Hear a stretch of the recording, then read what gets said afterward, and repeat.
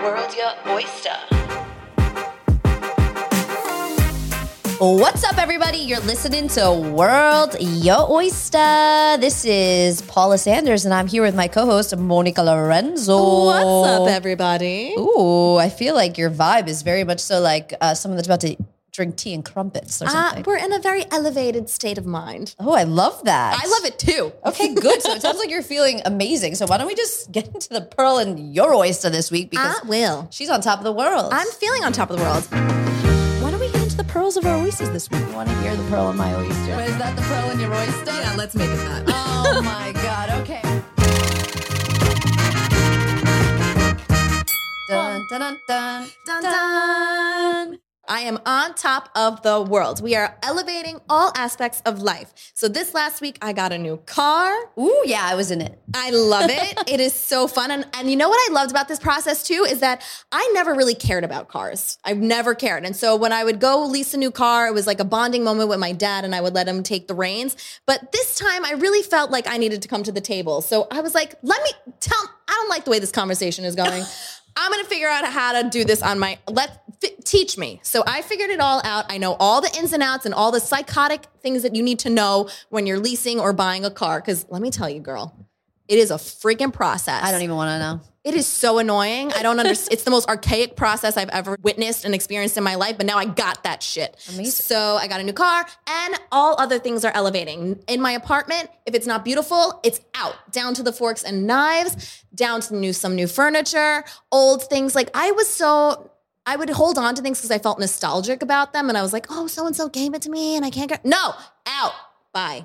Out with the things and the people that no longer serve you. Correct. I'm actually putting that into play and it feels good. Yes, that is how I live my life, honey. I cannot have anything. I learned from the best. Yeah, I can't have anything hanging on or around that is not serving me anymore. It is so freeing. It feels great. It feels so good. It feels light. I'm telling you, and you feel like you literally have now like wind speed behind you that you just propel even faster into the future. Amen, sis. Thanks. I love that. I love that for you. Well, congratulations on getting rid of all your shit. It feels so damn good. And congrats on the new car. Thank you. It's beautiful, by the way. We It's took it on a really nice cute. long trip to the Hamptons last week. We It was did. good. It was so fun. And I even christened it by, I don't even eat fast food, but I ate fast food with your husband in the car. I hope that's the way that you christened your car with my husband. Oh my God, that's hilarious. I didn't even think of how that sounded. Well, that sounded pretty bad. We got some Wendy's. We got some fries and Frosties. That's how it Hey, was. somebody's got to do it. But anyway. What's the pearl in your oyster? Oh, the pearl of my oyster is a good one because, Come on. I just live to serve you. Oh, do you? I do. No, it's interesting, right? I love Mo, obviously, and I love you want back. Mo to have all the best things in life always. So I feel that I feel like I used to do this to you more. I used to pimp you out a little bit more, but since we've been doing this podcast, I kind of stopped because I was like, I need all of her We're attention. tired. Yeah, we're not pimp. There's no pimping that had to be Yeah, done. and I was like, and I need to pimp Mo to me right now because I need her. But Right.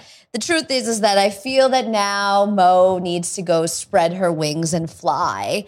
And the first opportunity, and it's funny because I wasn't searching for an opportunity to pimp Mo out, but I was speaking to somebody that I actually really like. And we never, ever speak about our personal lives, me and this person. And there's a little bit of dead air space. And for some reason, I just decided to say, so any fun plans for the weekend? Which is lame. fine. No, I know. It's Lame-o. actually hilarious. Like, it was just so lame for me to say. And he just looked at me and he said, Paula, I need a girlfriend. And well, He's not British. He doesn't have that accent. He's like, Paula, I don't even know how to do the accent. I need a Paula, girlfriend. I need a girlfriend. I need a girlfriend. Exactly. Paula, I need a girlfriend. And I was like, oh, now do ya? And, I was, then I just asked a couple of questions and I was like, what about this girl? And, he was into it. So then I quickly text Mo and I'm like, do you mind if I pimp you out? Can I give you the number? I was like, pimp away, sis. She was like, pimp away. And I was like, okay, let's go. And then I left work that day because it was very shortly after, like maybe 30 minutes after. And for this odd reason, I felt like so uplifted. Like I just had felt like that for some reason, like all of the stars were aligned. And I'm like, I'm like, these two actually could be a perfect match. I could have just made my first real love match. And now if anyone knows me and is anyone that's single that knows me, I'm always trying to meddle. So with the best of intentions. Yeah. Oh my God, no. And I don't ask how the date goes either. Like, No, I she don't. doesn't. You, I don't want to know. I You just connect and then you drop out. No, yeah, I don't want to know. I'm just like trying to put together people that I like. That's all. And then like, you know, if it goes to shit, I really want to know the stories and I want to know why. But while it's going well or not so well, I don't want to know. But anyway, so I feel really good about my future in matchmaking. And like You did a good one. I'm so excited. I'm so excited. We haven't had our date yet, but the conversation is perfect. I've never seen her smile like this since like it's really It's been weird. a long time. It's really weird. Like you're excited and like it's all of the things. So let's put the good juju out there in the universe for Mo and hope that maybe I've made my first love match. And on that note, everybody, this week is a great episode. You're going to meet the person that did our photo shoot. He is such an incredible photographer, but more importantly, he's an incredible person with a crazy journey. Like he's was born in the Dominican Republic, moved here, he's an immigrant, was a mechanic, like all of the things. And now he's living his every turn he was surprising me with the part of his history. Yeah. He needs a deep memoir. Yeah, and the person inside is just truly he's so incredible. So please listen, stay tuned, and we're excited. Ciao. Bye. Harol Baez is a Dominican fashion photographer and visual artist who not only captures the stunning visuals of models around the world, but is also the man behind the lens of our iconic podcast promo shoot. Yes, he is. Oh, that's right, yeah. He's based in New York City. Harol is a self-taught photographer known for his bold use of color, high contrast style, and unique composition. Today, we're going to dive into his journey as a photographer, filmmaker, and art director and learn about his inspirations, challenges, and future plans.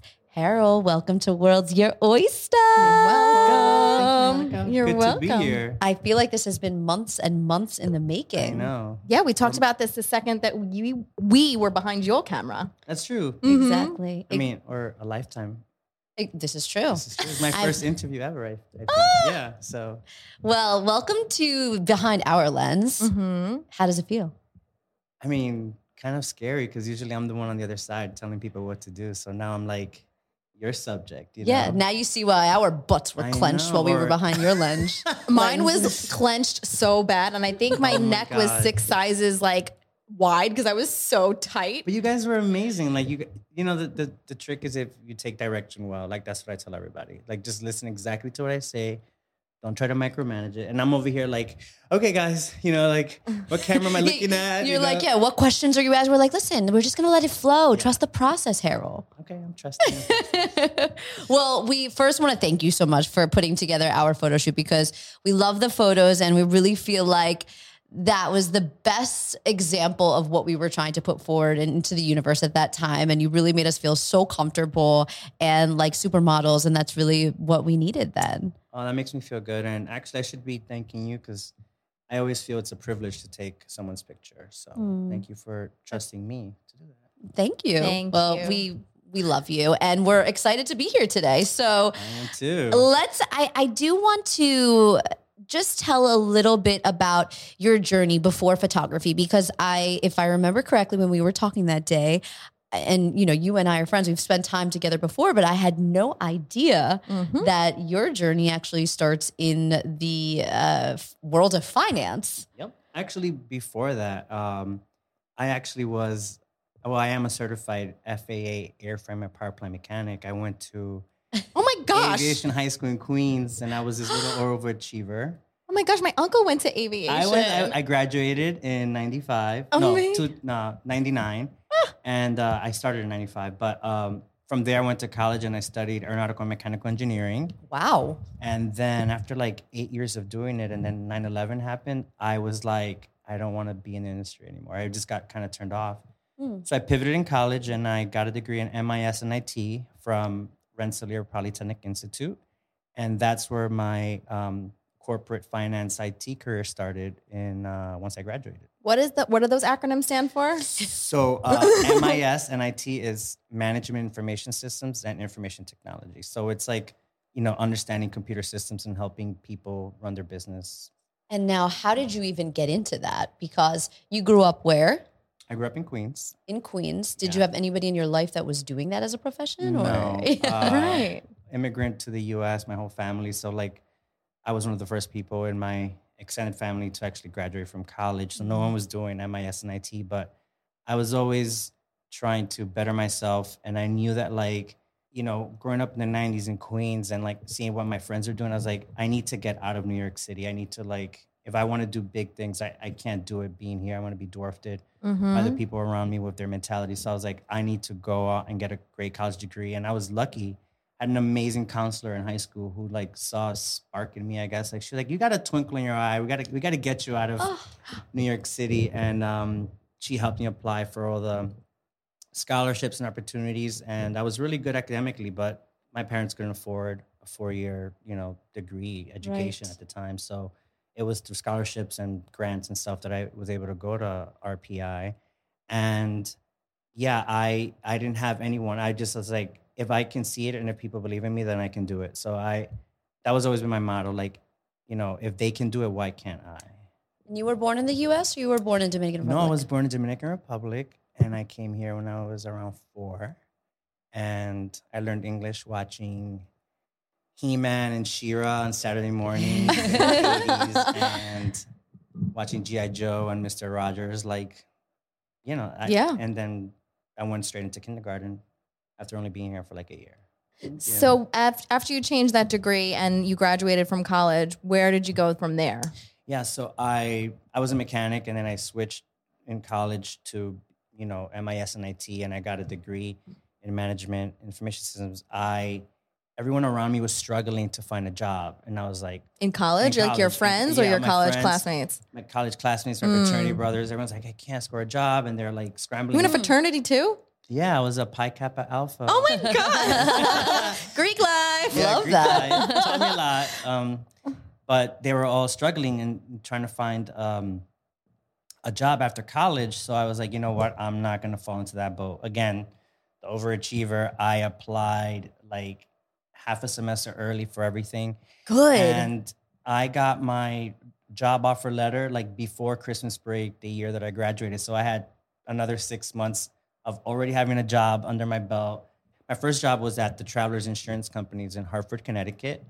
And I was a product analyst there, helping them on the national auto team. So coming up with car insurance products, like when you go online and you want to get a, coverage for your vehicle, and you put in your VIN number and you I used to design the computer systems that came up with like your rate. That's crazy. That is so crazy. I And then use to think- Travelers Insurance. They're great. Yeah. That's crazy to think that that's where this starts, and now you're in this like completely creative. Yeah, I know. and it's kind of weird. Like I feel like my whole life I've been planting little seeds without knowing which plants are going to flower and bloom. I was like, okay, I'm going to get some skills there. I'm going to get some skills there. But I was actually big in like the yearbook committee of my high school. I was the one always taking pictures of all my friends with like the disposable cameras. Right. And then I'll go to the, to like the pharmacy, CVS, and I'll print doubles and I'll give it to all my friends. Yep. Yeah. And I was the one always like, oh, take a picture. So I was always the one, like every few weeks I would come in with like a huge stack of pictures, and I would just find people. And I loved seeing people put their pictures up like in their lockers or like in their books, like of the groups of friends That you took. that I took. So That's so the seed cool. was there. The It seed was there. planted I always from loved a taking teen. pictures. Yeah, as like a teenager. And then when I was about 4 or 5 years into my career, I had then moved from Hartford to New York, and I went on vacation to Greece with my partner at the time. And we wanted to take great pictures on vacation. And I thought to myself, I'm like, our phones are not going to cut it. I'll just buy a camera and I'll teach myself. So I bought my first Canon Rebel back in like 2009, I think, or 2008. And what's a Canon Rebel? It's like the starter camera kit for Canon as a brand, right? So Yep. And Rebel is like the kit where it's like it has everything you need to do to start, right? So it was like the original like influencer kit that you would get like at like Best Buy, with like a lens, a camera, like a memory card. I had a friend who was over, and I used to live right around the corner here. He said he needed pictures to submit to a casting for something. It was like a model. And being the overachiever, and I was like, well, I can do it. Yeah. You know, like, let me take your pictures. So I took his pictures. It was my first time, and I took his pictures, and he submitted them, you know, to his agent and put them in his book. And his agent was like, who took these pictures? These are like great pictures. And he's like, oh, my friend Harol. So people were like starting to notice, because then my friends would get their other model friends to shoot. So then like me shooting on nights and weekends, you know, like the phone plan, because I worked full time. So I could only shoot like after 6 when I got home from work or on the weekend to build my... It's your side hustle. It was my side hustle, but I wasn't getting paid for it then. I was just doing it because I loved it. And I would taught myself... building your craft. Yeah, I was building my craft, building my little outlet, my creative outlet, because designing computer systems was... I was great at it, but it wasn't creative. Right. And now I'm a creative person. So. Were you hanging out with creative people at that time of your life, or were you hanging out with more like people that were in your industry? Ironically enough, I rarely hung out with people from work. Right. That makes sense. I didn't want it to be that I brought work home or on my free time. I always kind of was like, they tried to get close. I just ironically didn't have anything in common with people from work besides like the occasional like quick happy hour thing. And I'm like, I'm out by 7 or, you know, or. It's like me. I was like, bye. I've got a hard stop at 6:45. Yeah. That's usually what. Yeah. And I had creative people in my life, hairdressers, makeup artists, other photographers, models, designers.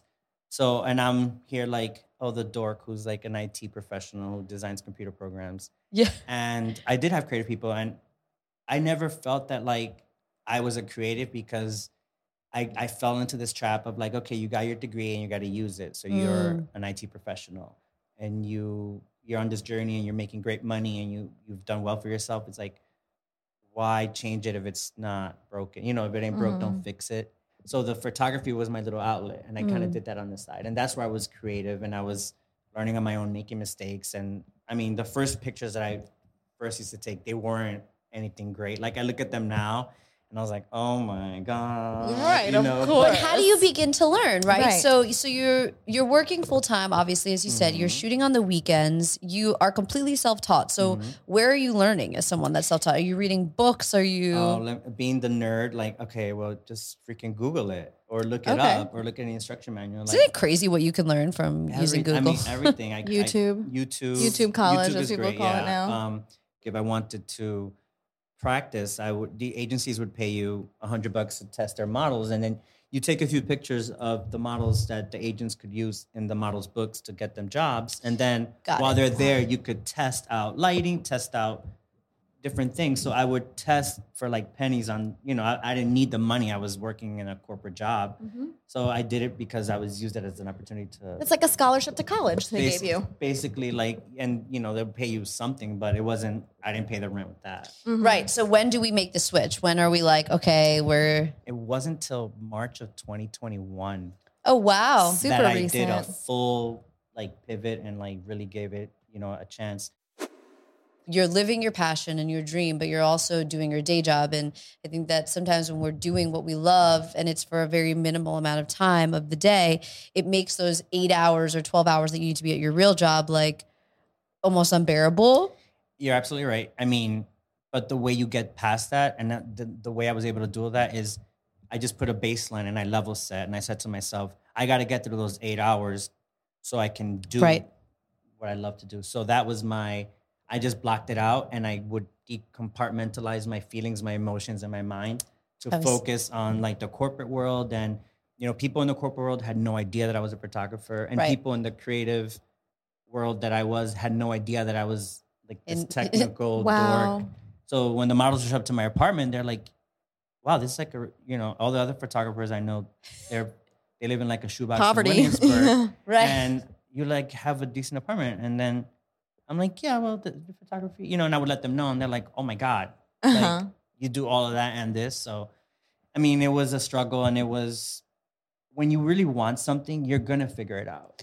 You're going to do whatever it takes. And that doesn't matter if it's long hours or tedious work. Like those 60, 70 hours that I worked a week to do my corporate job was nothing to the 12 or 16 hours that I spent in a week doing photography. Like I felt like it was balanced for me because I just loved creating and coming up and just seeing my work progress and my peers being like, wow, your work has really gotten good. You know, I can't believe you don't have an agent. I'm like, what, an agent? I'm like, no, never. You know, because I put myself in a bubble of like, I can't get out of this. I can't escape the corporate world because it's a ball and chain and I rely on it. So I never thought that I could. I thought I was just lucky that I could take pictures. Right. I never thought that I could make it my full-time career. I was like, I'm not going to make the same amount of money that I made in the corporate world doing photography. Like, that's the hard part, right? To believe in yourself was the hard part. Exactly. And then to not know what's coming next. Like for me, that's the like hook, line, and sinker all the time. And I always admire people that can live in that way of a creative lifestyle and not really know what's coming next, and to just be okay with that because they know and they trust that something is coming next. Right. And it's very difficult to go from a steady paycheck to, I mean, I've never done it, but I can't even conceive it. Like I can't even conceive it. A steady paycheck and a routine and certainty and being able to do everything you needed to do was great. But the mental freedom that I have now, because I think I wasn't like diagnosed professionally, but I was depressed. I got to the point where like I'm just not a happy person. Like I was overweight. I was not taking care of myself. I was like a shell of who I was. And it all was like I was resenting the person that I was and the people around me because I knew that like I was doing 80% of something that I hated. Yep. Wow. And 20% of what I loved. And then I asked myself, I'm like, why am I such a cunt to people? And it's not because they were doing anything to me. It's just that I wasn't happy because I couldn't go out on a Friday night till 4 a.m. to let myself go and dance and have fun with my friends. I had to be up at Saturday morning to walk the dog before the models started showing up. Right. You know, and I had to be on point, and I shot 3 models on a Saturday. So I didn't have a day off. I couldn't go out on a Tuesday night to the box and watch someone shoot ping pongs out their hoo-ha. Like I literally had to be but at you've work. been, I could tell. I can hear. But I had to be at work, you know, at 6 or 7 a.m. I had to be up, walk the dog. And you were tired of sacrificing. Yes. And not living, you know. You felt like you weren't living to the fullest. Yeah. I was living for like everyone else around me, but I wasn't living for myself. Can you walk us through your process and how you do collaborate? So for me, like the most important thing in my process is connecting with the subject, making them feel comfortable and understanding like what we're trying to achieve here. Like I hate showing up and just like, let's just shoot. And I try not to put myself in a box of like only using one lighting or one technique or one certain way to capture a picture. Sometimes I'll use like a camera that I have that's 10 or 15 years old, or sometimes I'll use a film camera, or sometimes I'll use like my newest one. But when I was young in my career, I always thought, oh, I need a better camera because it's going to help me take a better picture. And someone quickly taught me, it's like, it's not the camera, it's your skill. Mm-hmm. So I've always like, I come into, you know, a situation, I'm like, I could use whatever, but I know I'm going to take a great picture. And when they say it's you, and when you know that it's you, is it like a combination of the lighting, the like, what is that? What is that? What does you mean? Yeah. It's like when you go through a magazine or you go through someone's Instagram, and let's say a photographer that you follow, that before you see that person's name on the bottom of the post, you know who took it. It's an aesthetic. It's like the way the feeling that the model is evoking, the way you make men or women look, how you think about color. You know, some people just only shoot in black and white, or some people don't really have their voice because they don't know what their voice is. But it took me a very long time to come up with an aesthetic that I felt comfortable with. Mm-hmm. You know, I was always inspired by amazing photographers from the 70s and the 80s. And then I watched photographers in the early 2000s copy those photographers from the 70s and the 80s, right? So then I'm looking at the work, I'm like, a copy of a copy, okay. And it's okay, you know, people get inspired by, but it's when you find your voice, you know, it doesn't matter. You could be inspired by a pose or something, but like put your own kind of like twist and flair on it to make it yours. So that confidence in you, it's like, I could do so many different things, but I know at the end that picture looks like one of mine. You know what I mean? And when I put it on my Instagram and I look at my grid, I'm like, yeah, that works. Yeah. You know? Mm-hmm. And how would you describe your style of photography? I think it's a combination of avant-garde, tongue-in-cheek. There's always like a sexual kind of nod either with men or women, but it's not vulgar. I mean, I find that it's crazy how people go crazy over nudity, over like a buttock or like a nipple, but you know, you can't always shoot all of that and put it on social media. But I always look at my pictures. I'm like, if I took my picture and my grandmother looked at it, would she think it's vulgar or not? You know, like if I do a nude, and like That's a if good she assessment. doesn't, if she would think it's a beautiful picture, besides someone being nude or whatever, then I took a great picture. But I love, you know, taking people somewhere where they haven't been before, you know, with light and composition. And I'll shoot anywhere. I mean, I've shot on beaches all around the world, in factories, and outside of a cemetery, like in front of my build. Like I used to live down here, and I used to work in a lot of these buildings. So I'd come out and I'd shoot. I'm like, oh my God, I hope no one from work is watching me because I'm shooting a model in front of like a corporate building. So you went from shooting models in your apartment and then you choose to go full time in photography. So how did you really start to pull in these bigger jobs? I think being in New York City, there's a huge network of people. Yeah. I mean, there are so many people here that you could be out, you know, at someone's party, you know, like at a restaurant, and there's like an editor of a magazine there, or there's, you know, a hairdresser or someone. And creative people can find other creative people, and they can see like talent when it's there.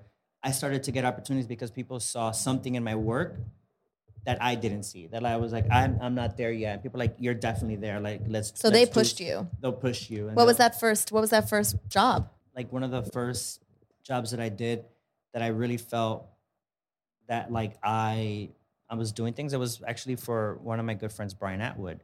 And it was during the pandemic, and I'd shot a lot of the jobs before, but we were doing a job to shoot his campaign with a collaboration that he did with an Italian shoe brand called Scaroso. And it was during the pandemic, and we shot like 30 models over 3 days in his I apartment. love this shoot. And it was like a labor of love, like where we were shooting in his apartment. It was like COVID time, so we're all like testing and we're all masking, but we're just creating something just because we just love creating. And the advertising images were amazing. That was my first time. I was like, if this was in the studio, it would have been amazing. But the fact that we had to work so much harder to produce it outside of normal times, it was like, wow. Like the fact that we did that, you know, over the course of 3 days during this crazy time, like it meant more to me. You know? Yeah. Yeah. Would you say that that's one of your favorite shoots to date? Like one of the ones you're most proud I of? think so, because we shot. All right, so I shoot beautiful people all the time, like people that I don't have to do anything. Yes, thank you. And like they show up and like I don't have to do anything, right? But when I shoot real people, it just makes me feel so good, because it's like these people are beautiful, but they don't come in feeling beautiful, Right. Right. So the fact that I can capture someone and like Pull it out. and they're like, that's the best I've ever looked. Aw. And it was like 30 people, and they were all like either breast cancer survivors or legacy who've had people pass away, and it was amazing to have that human connection with the people that I was shooting. That it was one of my favorites because I shot real people. And now you probably need to constantly create content for what you're doing. So you do have to create content, because now this stupid algorithm is, if you don't create content to keep people engaged, you'll lose followers, right? So for so long, I'm like, I'm going through the validity of how many people follow me and like my work, that I was like, that correlates to how successful I am. And then I was like, wait a minute, these likes don't correspond to making money or being successful. It just corresponds to fueling your ego. Correct. Right? So I immediately stopped doing that when someone told me, it's like, is your paycheck based on how many likes you have on a picture? I'm like, no. Do you post all the work that you actually do? You know, all the pictures that you take, that you make a living on, do you actually post on Instagram? I was like, no, I only post the things that people want to see. I'm like, so how is that a measure of how successful you are? And they're like, it's not. And I was like, mind blown. I was like, okay. So you do have to create content, but you don't always have to post it. So I create content because I'm working on like a coffee table book. I'm working on my fine arts and my prints that I'm not just going to put on Instagram. I have private clients who want pictures. I have brands that need work that necessarily don't correlate with my Instagram, but it's paid work. Right. But you do have to create content, because the act of creating keeps your mind going. Fresh. Yeah. Got it. And it keeps you practicing and doing new things. Now I'm doing AI photography. So it's like, there's never. What there's- is AI explain that. photography? Okay, so I just spoke to someone I think about this too. I'm interested to hear so your AI. I mean, okay, so remember when, or maybe you guys don't remember, but like when cell phones came about. So when I was in high school, like I had a pager. Me too. I had a pager, and when you got 143, 143. yeah, or when you got 303, it was mom, and you Yep, gotta call, you yeah, know, yep. so- and then cell phones came around, right? And now we're so accessible, right? But in the beginning, people were apprehensive to that technology, right? It's the same thing now with AI photography. Right. So there's people are like, oh my God, AI is coming, and I don't know, I don't trust it. It's gonna replace people. I'm like, it's only gonna replace you if you feel like you can't adapt, right? Or understand how to use it.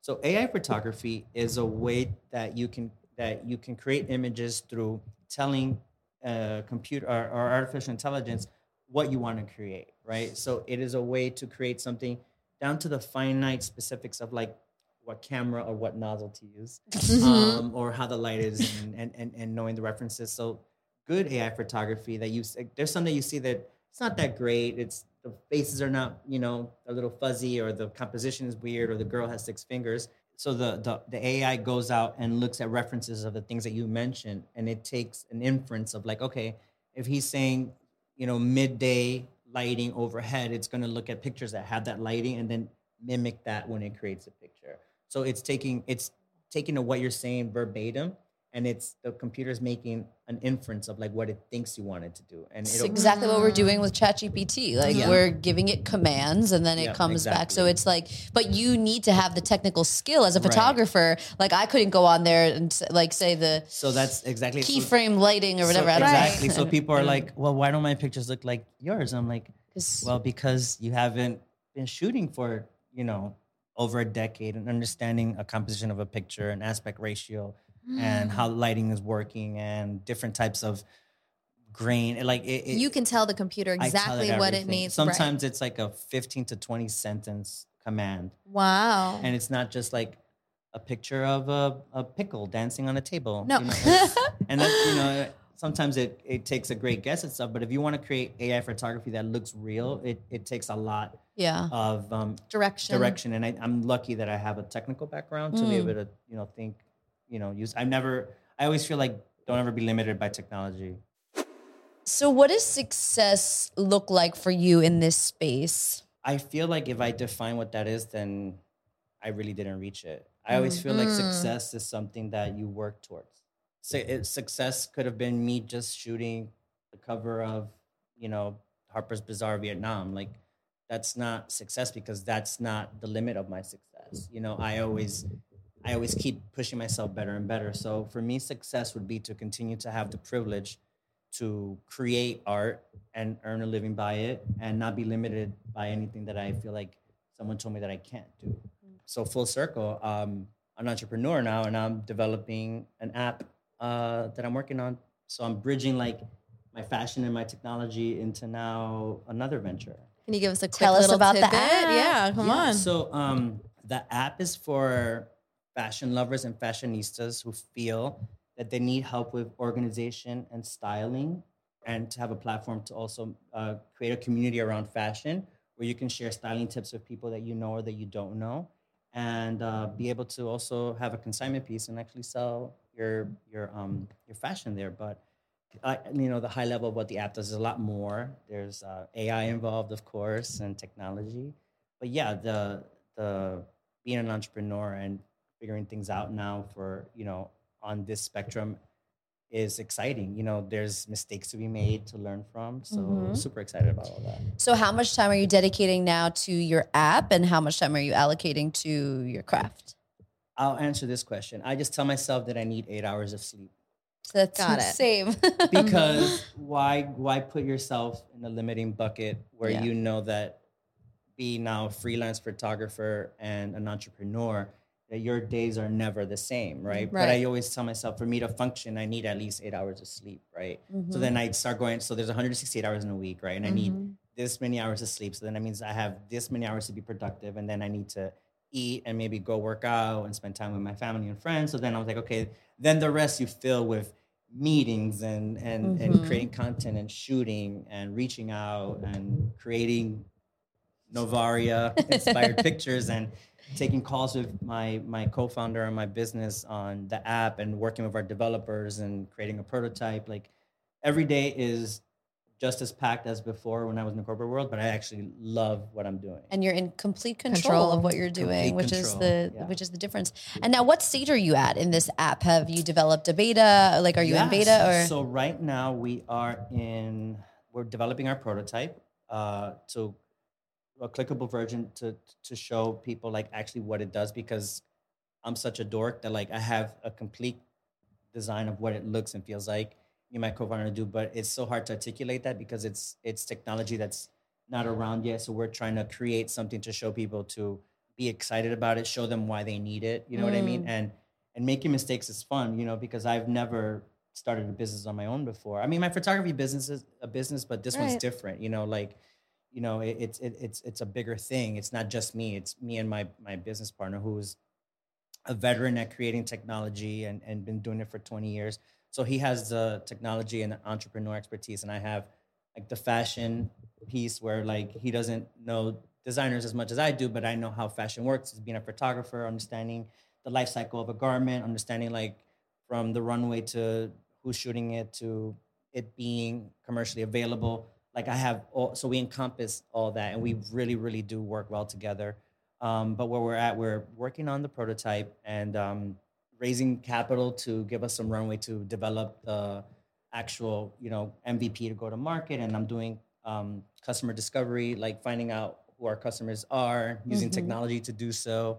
I can't wait till this app goes live. I think it's going to be so incredible. It's going to change the world. It really is. Like I want when people wake up every day that, you know, right now we wake up and we go on our email, maybe Instagram. Well, then the third thing I want is to people to think about, you know, the app as being something that they want. There's so much you can do on it. I can't wait to share. Yeah. It's going to be so phenomenal. And it brings us back to the days in the 90s. Like, I remember when Cher Cher's Horowitz, closet. Cher Horowitz, when she went into the computer, she's like, oh, and I remember just being like, I want that. Yeah. And having discussions about this with friends and just kind of a random idea. But when you said that you were bringing this to fruition, I applauded you so loudly. Like, I want you guys to look at your phone, right? And 3 of your best girlfriends and go into info to see like your and see how many pictures you share between your friends of like clothes. what you're wearing. Of course. Yeah. Or how does this garment I look? have friends that will message me in the dressing room, like style them at that instant moment type of a thing. Yeah. What if you had access to their entire closet? Right. To style them from abroad. And you can then borrow and swap and things like that. Yeah. swap, Right. And there's sustainability involved. Yeah. Upcycling garments. Like we'll teach people how to repurpose something that they feel like they don't have use for anymore. Cool. You know, helping save the environment. Creating a community where people can buy garments from each other or do a swap where they don't have to buy new. Right. They give another garment a second trade. life. Right. Or Oh, wow. It gives somebody an opportunity to maybe have a designer piece that they would have never been able to have touched. Or allow young people who want to be designers and stylists and work in the industry use the app as a means to connect with other people, to show their designs, Very to style cool. other people. It's Yeah, wow. It's opening the door for so many different types of people. Absolutely. That is so cool. I can't wait. Trailblazing. Yeah. How long do you Harol. think? Who knows? I mean, it all depends on how quickly it gets developed. And We need that funding, guys. So. Seriously. It's always, but being an entrepreneur is exciting because you never know what like tomorrow holds. And 100%. sometimes just sharing it with your friends and they give you an idea and I'm like, hold please, and I'll take a note of something that they said and they were just thinking in the moment about like something kind of like super arbitrary, but that leads to planting a seed in my head and working with the technology people to figure these things out. So it's very exciting. And it's great because then I can bring my love for fashion too. I understand how fashion works. I understand what designers are thinking about when they're creating collections, and being able to help designers understand how their pieces are being worn and who else they're, you know, competing with is exciting because there's that data side, that technology side that I've been so privy to for having those you know, years of experience. Those 20 years aren't going to waste. No. I know. I got Which the is- grades to prove it. By the way, you look You're so phenomenal. good with this hair, though. I love it like Oh, that. thank you. I would love to know, what continues to keep you inspired, especially now when I think with like the rise of Instagram and the influencer, and there's like all of this quote unquote fashion photography around everywhere. How do you continue to like stay motivated, stay inspired to continue to push your work forward? The way I look at it to stay inspired is that I try not to compare myself to other people anymore. I used to do that I'm like, why is that person booking that gig, or why is that person shooting that person? Because it's their time, not yours. Exactly. And and I hate saying the word staying in my lane because that's not really it, but understanding that like I have my own path and my own journey and my own discovery. And so what? I didn't start being a fashion photographer when I was in my 20s, but I don't think I would be as successful as I am now without that 20-year belt that I had before, because I talk to photographers now and they're technically like, I don't know how to do this, or they don't understand the business of photography, where I understand that there's a whole other side to managing a business as a photographer. You have to do outreach. Not everyone finding clients, showing the clients that your phone just doesn't ring. Oh no, it's not. It's not like that. People aren't just banging down the door to shoot. You understand the marketing that's involved. Well, it's funny because sometimes I'll have a dry like spell. When I say a dry spell, like in photography, you could be dry for 3 months and you're just like, where the hell is everybody? And then you talk to other makeup artists and hairdressers and they're stylists. like, same. And I'm It's like, all the same thing. I'm like, what's going on? And they're like, it's been crickets. And then all of a sudden, like, I don't know what happened, but April, I'm like completely booked and I'm traveling and I'm all over. And I just have to be blessed that I actually have that. But you have to still do outreach. You have to kind of let people know that you're available. Sometimes people also feel like I don't know why, but they feel like I'm inaccessible. Like they can't get to me because they're like, oh, you wouldn't shoot our stuff. I'm like, what? Yeah. Like, interesting. That's crazy. Like, what gave you that idea? Maybe they loved what they saw, that they just think, oh, maybe he wouldn't want to shoot my up and coming brand or my, and I think that's ridiculous. Yeah. No, it is. It's true. I mean, even I know myself too. I was like, I don't know if I'm gonna like when I was coming with my, I was like, if you're into it, to me, I was so nervous. Remember, I was like, I want to ask him, but I don't know. I don't want to. Go into your phone. I was like, oh my God, absolutely. Yes. And then I was like, well, what are the details? I was like, yes. Yes. You're following your dream. I want to help you. Now tell me how I can do that. Like exactly. You just have to. I feel like it's hard to find people who want to genuinely help other people because so many people are afraid that that's not going to be reciprocated. And I find that the best way to do it is to just do something out of love without expecting anything in return, and it will come back to you tenfold. Absolutely. Like I've learned that through years of experience, and I was like, you know what? Like if I made someone feel amazing because I took their picture. And it's not going to be on my Instagram because it doesn't go with the algorithm or something stupid like that. But that person feels like a supermodel, or that person feels like I opened doors for them and I created something that has helped them. Like that to me feels amazing. And I don't need the limelight sometimes. Sometimes I just seeing people loving my work is like enough. You know what I mean? Like I don't need to be world renowned, well, maybe one day, but well, yes, we're you can have there. both. Yeah. But I think that's what's going to lead you to that world renown is your pure heart. Thank you. You have a pure heart in your work, and it shows. And I've experienced it, and we've experienced it, and I want to let you know that. Oh, thank you. You're welcome. Maybe you can't see, but I'm blushing. Oh, You should. Well, this has been so fun. I Yeah. think it's time for our quick fire. You ready? Okay. What are the 3 things that you think about most every single day? What I'm gonna eat. What my mom wants to, I talk to my mom every day. So what she has in mind, what's going on. And I mean, I think about it a lot, but. I love the way your mind Oh works. my God. I'm like, it's like a system. It really is. I love it. And maybe if I'm lucky enough to get to the gym today, like what am I gonna work out? Because I don't always get to go. I know. Yeah. It's tough. If you had a warning label, what would it be? Just because I'm kind doesn't mean I'm weak. Oh, that's a good one. That's Listen a up, good people. one. Just because I'm kind doesn't mean I'm weak. That's going to be the pearl of this episode. It really is. It is. If money were no object, what would you do?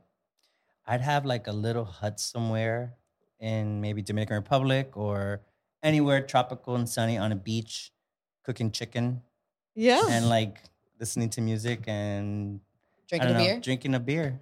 Yeah. Oh my God. Just a simple guy. Yeah. Like that's all I really care about. I love that. What kind of music will you be playing? Oh my God. I'm an 80s. Like if it's like 70s, 80s disco or like 80s pop and maybe like a little bit of like 80s rock. So DJ Lena will be there. DJ Lena. Will be there. Yes. And like love that. I could play Fleetwood Mac on repeat. Like Really? it doesn't matter. Anyway, Me I'm like, too. like give me some Stevie Nicks. Like I'm good. I'm like a 90s girl. Yesterday I heard Hanson Mbop. Oh. I had You heard lost that. it? Oh my God. And then I was like, where are the Hanson guys that like went down a whole Hanson rabbit hole? And then I watched the Whitney Houston movies. I was in like a 90s vibe yesterday. Oh, that's a full nice. 90s vibe. Such sad. So sad. I don't. No. We're not gonna go there. No, we're not going to go there. All right, Ready? last and final question. How do you take your oysters? Little lemon, a little vinegar, and straight down. Straight down. Well, Harol, thank you so much. And we thank you so much for being a part of our journey. You will always have a place in our heart and in our story. And where can everybody find you on Instagram? Harol Baez Studio.